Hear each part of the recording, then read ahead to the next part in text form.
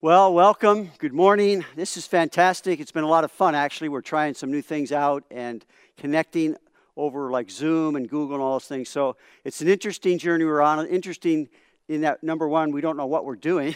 And secondly, we don't know how long it's going to last. But we're going to enjoy it. We know the Lord has allowed this to happen for our good, and His glory. And whatever it takes, we're going to press on through it until we've done what we have to get past it. So Let me begin by reading our scripture this morning, part of it. I'm just going to read 3 verses. If you would turn to Genesis chapter 26, we're going to be doing 12 through 35, but I'm going to read the first 3 verses. I want to pray and ask the Lord to bless the things I prepared, feed us, because we want to know Him and grow in our faith. So Genesis chapter 26, living life blessed by God. Then Isaac sowed in that land and reaped in the same year 100-fold. And the Lord blessed him.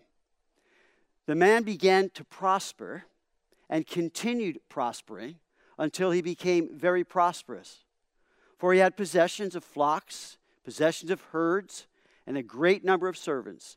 So the Philistines envied him. Let's pray. Father, again, we are looking to you, the author and the finisher of our faith. And we're asking, Lord, as the author, to write on our hearts your word this morning. Bless the things I prepared, Lord. Give us ears to hear what the Spirit is saying. Lord, every time we're in your word, we know that it's you speaking. So give us ears to hear.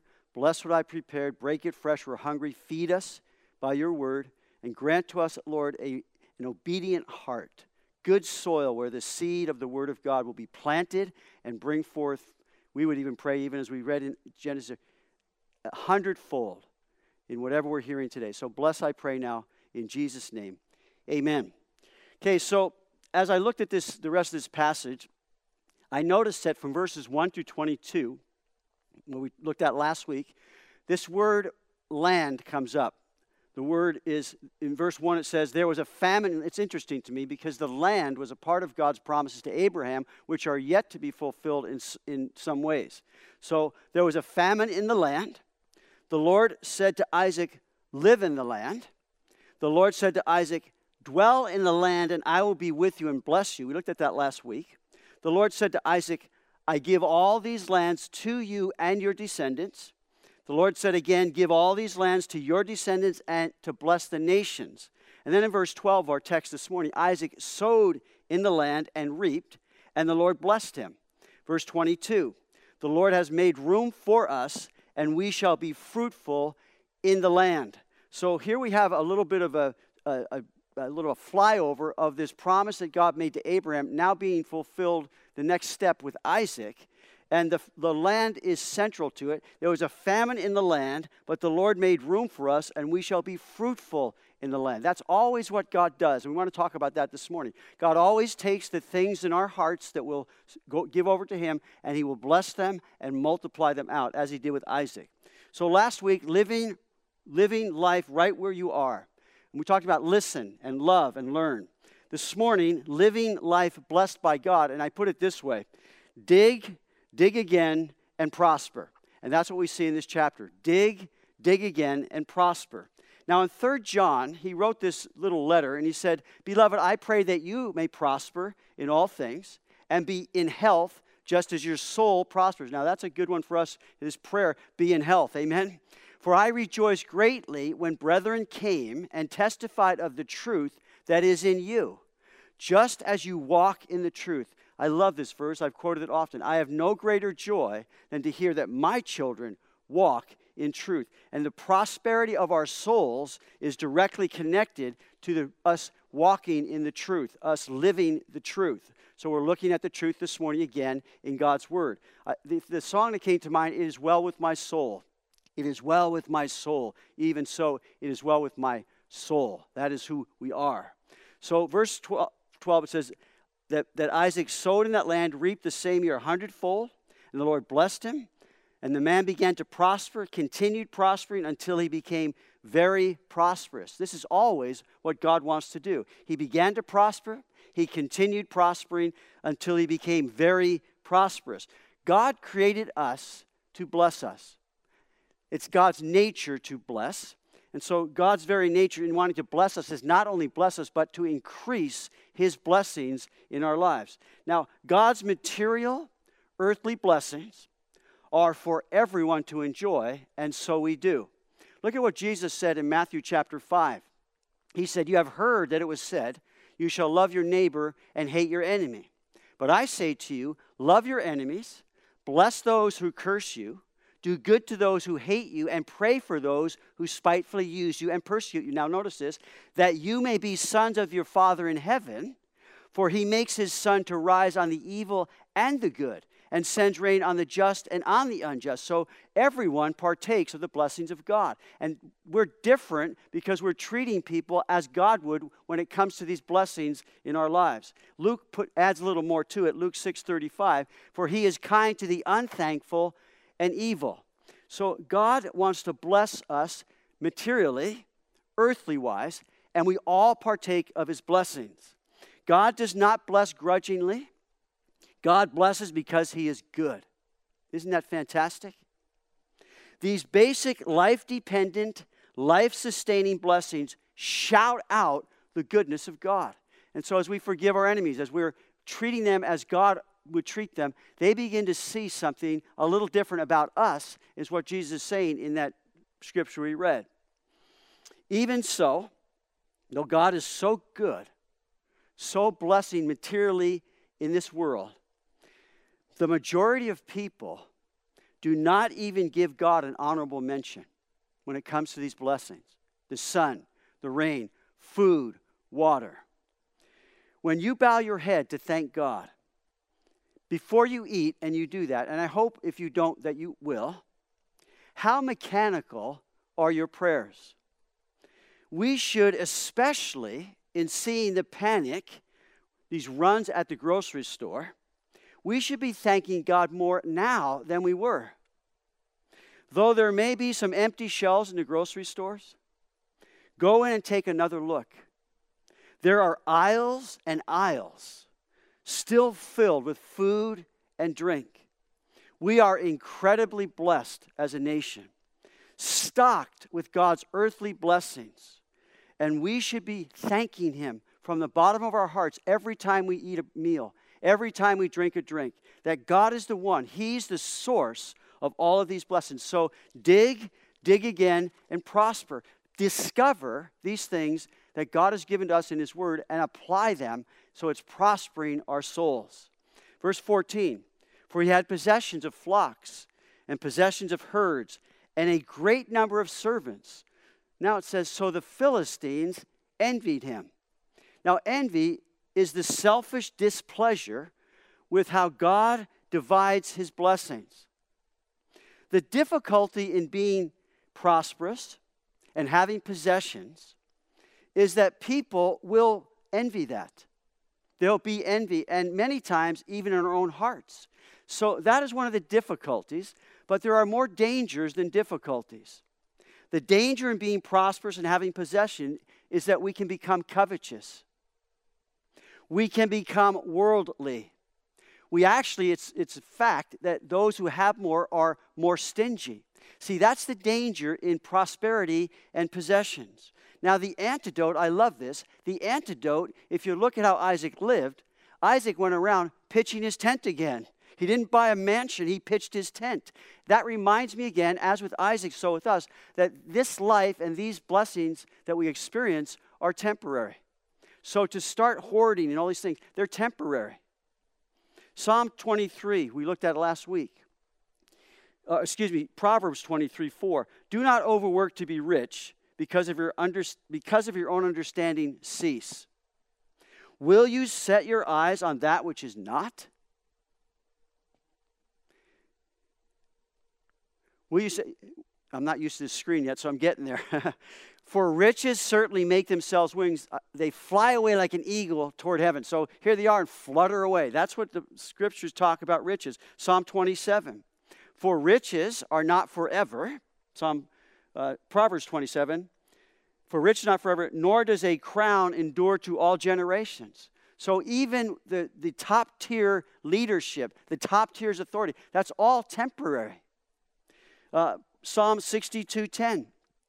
If riches increase, do not set your heart on them. And Jesus said the same thing in Matthew chapter 6. He said this, do not lay up for yourselves treasures on earth, where moth and rust destroy, where thieves break in and steal. But lay up for yourselves treasures in heaven, where neither moth nor rust destroys, and where thieves do not break in and steal. Notice, for where your treasure is, there your heart will be also. It says, don't keep coveting those things in your heart. Don't set your heart on them. Jesus said, where your treasure is, there will your heart be also. Not where your heart is, there your treasure will be. But our treasures and the things of this world, our prosperity and possessions, can easily steal our hearts from trusting God and thanking God for the blessings that we have from Him. Now, there's nothing like a crisis to bring things into perspective. How important are some of these things that are temporary? The antidote is take heed. The antidote is to take heed by doing good. So keep digging to do good. Dig again, and we will prosper, according to the word of God. Luke chapter 12. And he said to them, take heed and beware of covetousness, for one's life does not consist in the abundance of things he possesses. 1 Timothy, Paul giving Timothy this admonition. Command those who are rich in this present age not to be haughty, nor to trust in uncertain riches, but in the living God, notice, who gives us all things to what? Enjoy. Let them do good, that they may be rich in good works, ready to give, willing to share, storing up for themselves a good foundation, notice, for the time to come. When is that? That they may lay hold on eternal life. So keeping an eternal perspective in times like this is even more paramount, that we understand and realize these things that we love and enjoy so much, let us not set our hearts on them, that they divert us from the true riches and the true blessings of God. Let's go to verse 15. Now the Philistines had stopped all the wells which his father's servant had dug in the days of Abraham, his father, and they had filled them with earth. And Abimelech said to Isaac, go away from us, for you are much mightier than we. Then Isaac departed from there and pitched his tent in the valley of Gerar and dwelt there. And Isaac dug again the wells of water, which they had dug in the days of Abraham his father, for the Philistines had stopped them up after the death of Abraham. He called them by the names which his father had called them. So we're not given those names here, but he called them the same. So he's looking back to what his father had dug and his servants had dug, that he had benefited from. He's in this land, and he unstops them. So the Philistines were a problem. And they became a ever-increasing problem. Here it began with an envy. And even in the relationships that began the relationship nationally, they became envious. Now, through Abraham, God's promised blessings were to Isaac. So what did Isaac do when all this is happening? He thanked God, reopened the old wells that Abraham had dug. You see, here's what we're going to see in this chapter. Isaac was not dependent on the Philistines for the blessings of God in his life. And as we look at Isaac and how he dealt with it, he departed, he left, he walked away from the strife and all that thing. And here, it's the same thing. He was not dependent on the Philistines for the blessings of God in his life. The Philistines were not the source of any of the blessings that Isaac was promised by God. God was the source of those things, as He is the source of all blessings, materially or spiritually. The ground from which it comes is the heart of God and the blessings of God to us. And we need to dig and dig again and prosper by knowing God is the source of all these blessings. We are not dependent on others for God's blessings in our lives. Now, He may use others to bless us, but we still have to give God the thanks and give God the glory. And I hope that we're doing that even more so again in this time that we're going through. Verse 19.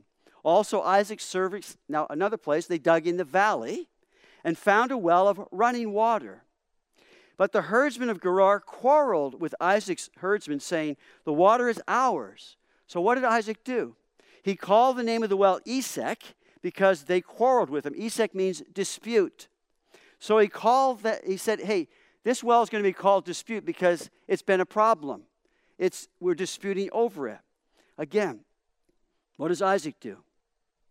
Then they dug another well, and they quarreled over that one. So he called its name Sitnah, which means opposition.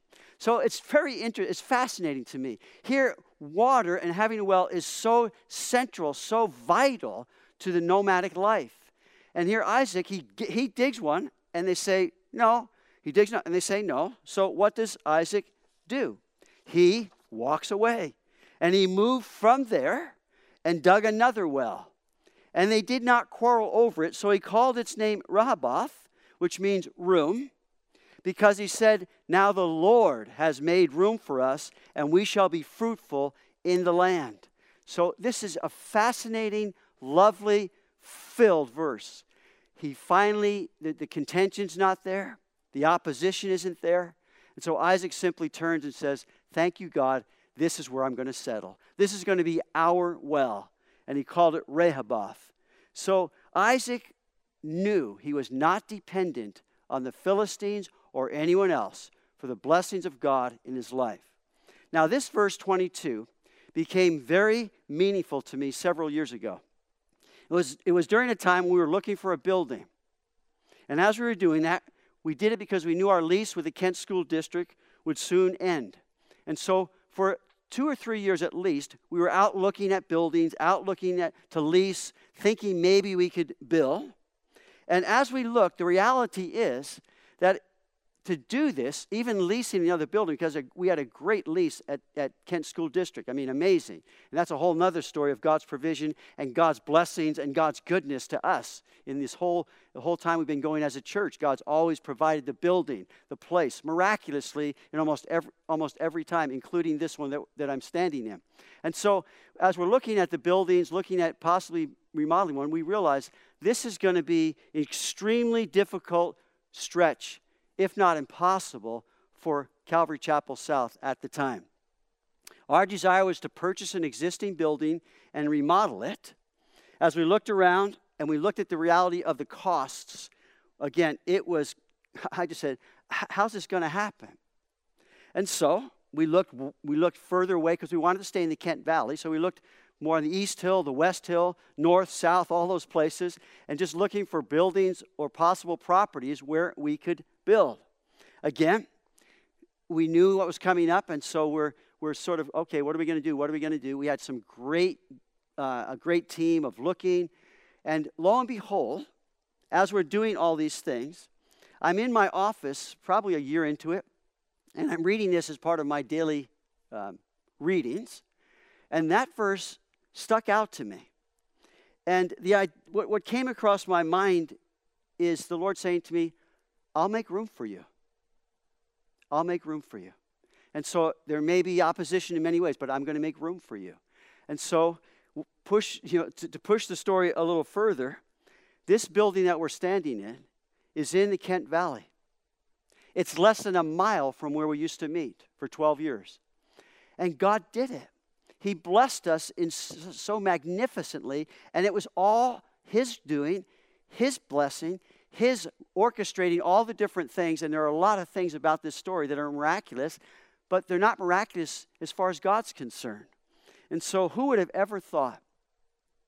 I was one of them. And yet God blessed us. He took care of it. And I might have wondered for years. God didn't wonder for a split second. So God made room for us. So this verse has become very special to me as something prophetic, I believe, that the Lord spoke to my heart that helped me through those times. Verse 23. Then he went up from there to Beersheba, and the Lord appeared to him the same night and said, I am the God of your father Abraham. Do not fear, for I am with you. I will bless you and multiply your descendants for my servant Abraham's sake. We looked at this last week. So notice, he built an altar there and called on the name of the Lord. And he pitched his tent there, and there Isaac's servant dug a well. So this could have been where God was seeking to get Isaac to continue the blessings through his life. The Lord speaks to him again here in this verse. He builds an altar. What a fantastic response to the blessings of God. And there it says, he called on the Lord.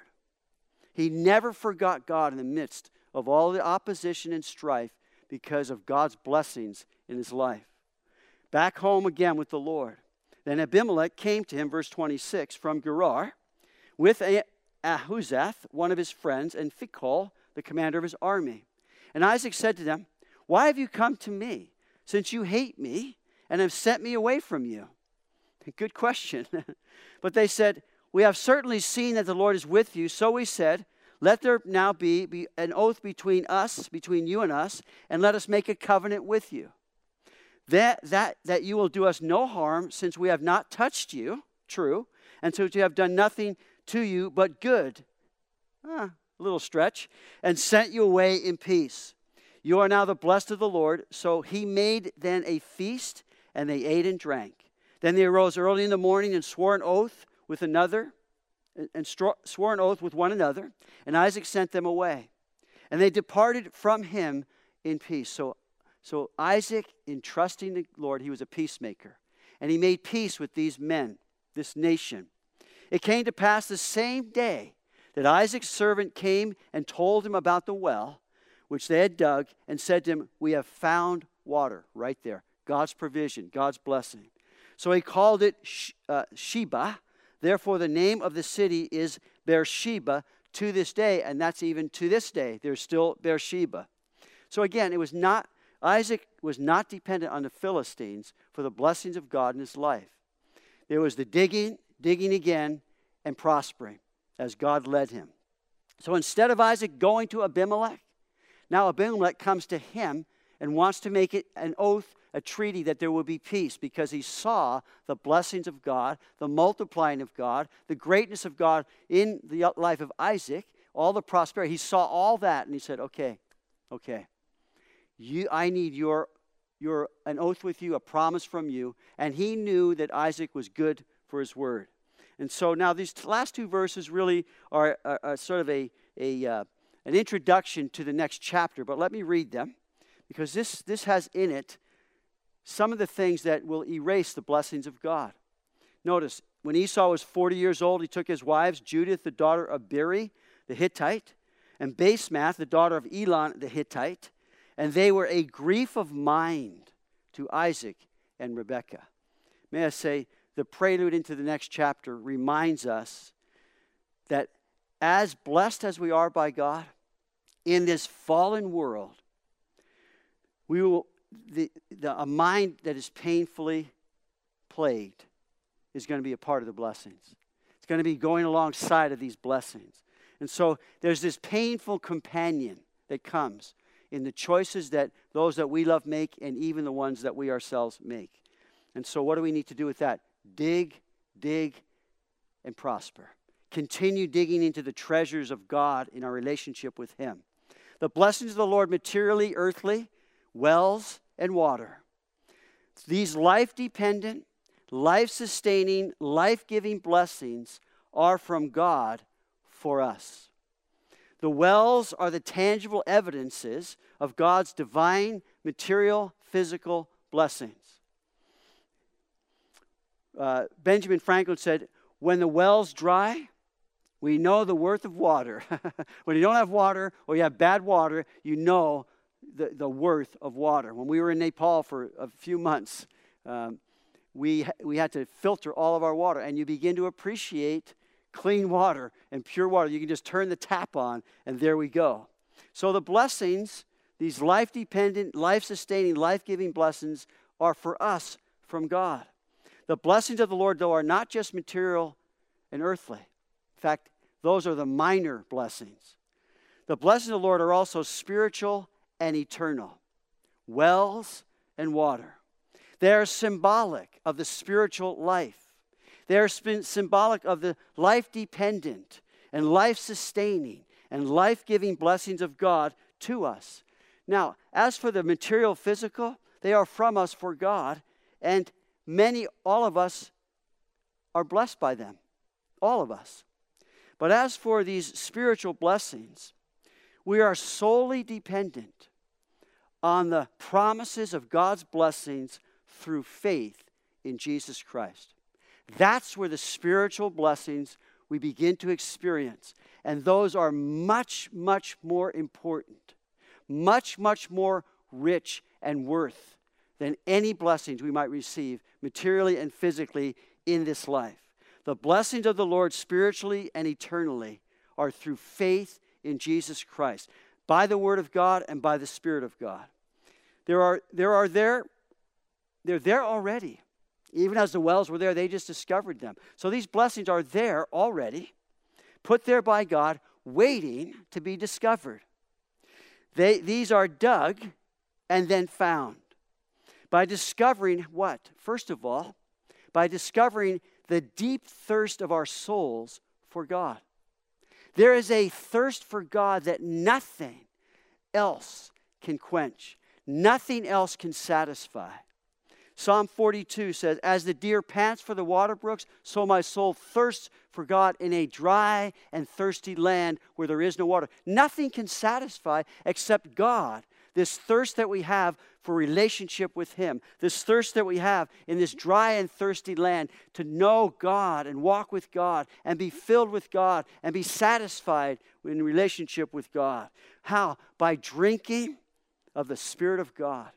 Taking in the water, the living water. By digging and drawing from the Word of God. And having the Word of God be what nourishes us and strengthens us. And so it's the living Word and the living water. The Word of God and the Spirit of God. Dig again, draw again, and prosper. So I have no greater joy than hear my children walk in truth, in the Scriptures, according to the Scriptures. So God's material blessings are for everyone to enjoy, and we all do. But His spiritual, eternal blessings are offered to everyone to enjoy, but most never do. Isaac was not dependent on the Philistines for God's blessings, but the Philistines sure knew how to get in the way of God's blessings. And that happens in this world. There are many, many earthly things that get in the way of the blessings of God. This crisis may be getting in the way of how God wants to bless us even through and even more because of this, not in spite of it. Jeremiah, God said to His people, be astonished, O heavens, at this. Be horribly afraid, be very desolate, says the Lord. For my people have committed two evils. They have, number one, forsaken me, the fountain of living waters, and hewn themselves cisterns, broken cisterns that can hold no water. Two evils. They forsook God and they turned to idols. What happened? Emptiness. Foreignness. The Bible Knowledge Commentary writes this about these cisterns. The most reliable and refreshing sources of water in Israel were her natural springs. This water was dependable, and its clear, cool consistency was satisfying. In contrast, the most unreliable source of water was cisterns. Cisterns were large pits dug into the rock and covered with plaster. These pits were used to gather rainwater. This water was brackish, and if the rains were below normal, it could run out. Worse yet, if a cistern developed a crack, it would not hold the water. So the commentary says, to turn from a dependable, pure stream of running water to a broken, brackish cistern was idiotic. Yet that is what Judah did when she turned from God to idols. The world can get in the way of the blessings of God. We can turn to these other things, looking for satisfaction, looking for the quenching of that thirst. And God is saying His people committed two evils. They turned from Him and they turned to idols. And so these many, many things, we need to be digging and digging again in the truths of the Scripture. And digging again to draw from the water of the Scriptures and from the Holy Spirit. 1 John says this. This is a message we have heard from Him and declare to you, that God is light and in Him is no darkness at all. If we say that we have fellowship with Him and walk in darkness, we lie and do not practice the truth. But if we walk in the light as He is in the light, we have fellowship with one another, and the blood of Jesus Christ, his Son, cleanses us from all sin. Verse 8, if we say that we have no sin, we deceive ourselves, and notice, the truth is not in us. If we confess our sins, he is faithful and just to forgive us our sins, cleanse us from all unrighteousness. If we say that we have not sinned, we make him a liar, and his word is not. What's John saying? He's saying we can have fellowship with God.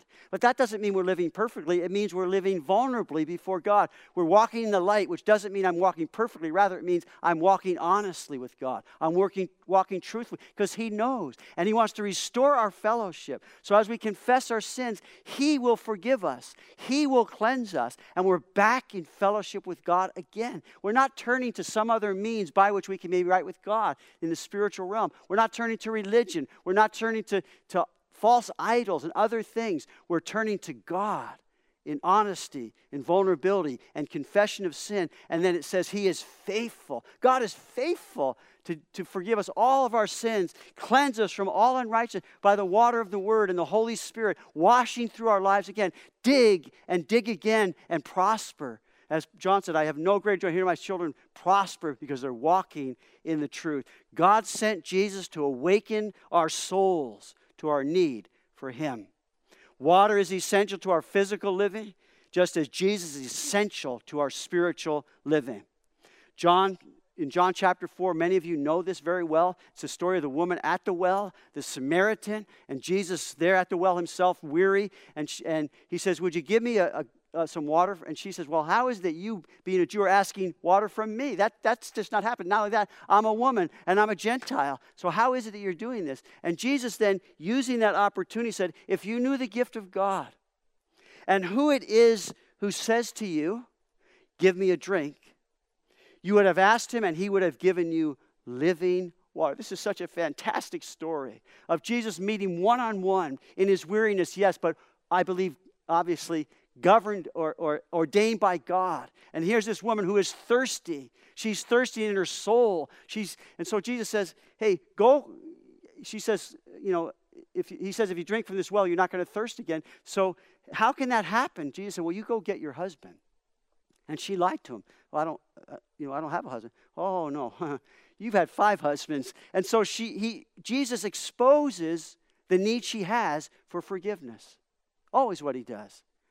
And so she says, I perceive that you're a prophet. And she writes there, Jesus answered her, whoever drinks of this water will thirst again, but whoever drinks of the water that I shall give him will never thirst. But the water that I shall give him shall become in him a fountain of water springing up into everlasting life. So God is that living water for us. He's that living water. God is spirit. Those who worship him must worship him in spirit and truth. The woman said to him, I know that Messiah is coming. He who is called Christ. When he comes, he will tell us all these things. Here it is. Jesus said to her, one-on-one, I who speak to you am the Savior. So she goes back into town, drags a whole boatload of people with her, and to bring them to Jesus. And she, I believe, was converted because she met Jesus and responded to what he says. You see, what happens is when there's not forgiveness, sin severs our fellowship with God. It happened way long ago, right in the beginning. When Adam and Eve sinned against God and died spiritually. And so sin severs our relationship with God. And we need a Savior. We need someone who can come and give back to us our spiritual life. That's why Jesus said to Nicodemus, unless one is born again, he cannot enter the kingdom of God. There has to be a rebirth, what? Spiritually.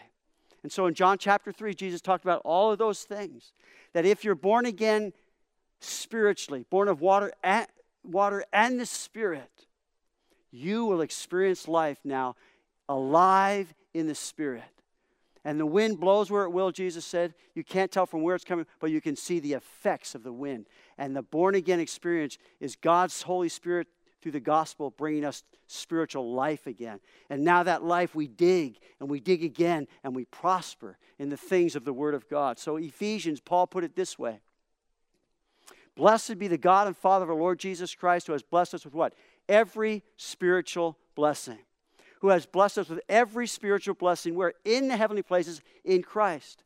Just as he chose us in him before the foundation of the world, that we should be holy and without blame before him in love, having predestined us to adoption as sons by Jesus Christ to himself, according to the good pleasure of his will, to the praise of the glory of his grace, by which he has made us accepted in the beloved. In him we have redemption through his blood, the forgiveness of sins according to the riches of his grace. And he goes on in verse 13 and 14. In him you also trusted after you heard the word of truth, the gospel of your salvation, in whom also, having believed, you were sealed with the Holy Spirit of promise, who is the guarantee of our redemption until the purchase possession to the praise of his glory. Brothers and sisters in the Lord, this is fabulous.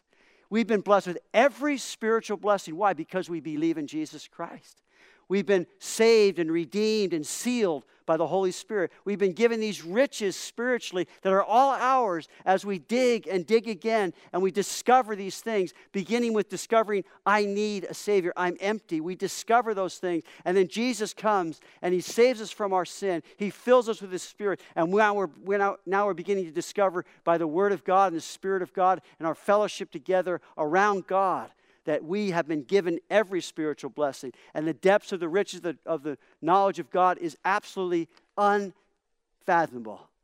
You can't plumb it. Jesus put it this way. On the last day, that great day of the feast, Jesus stood and cried out, saying, if anyone thirsts, let him come to me and drink.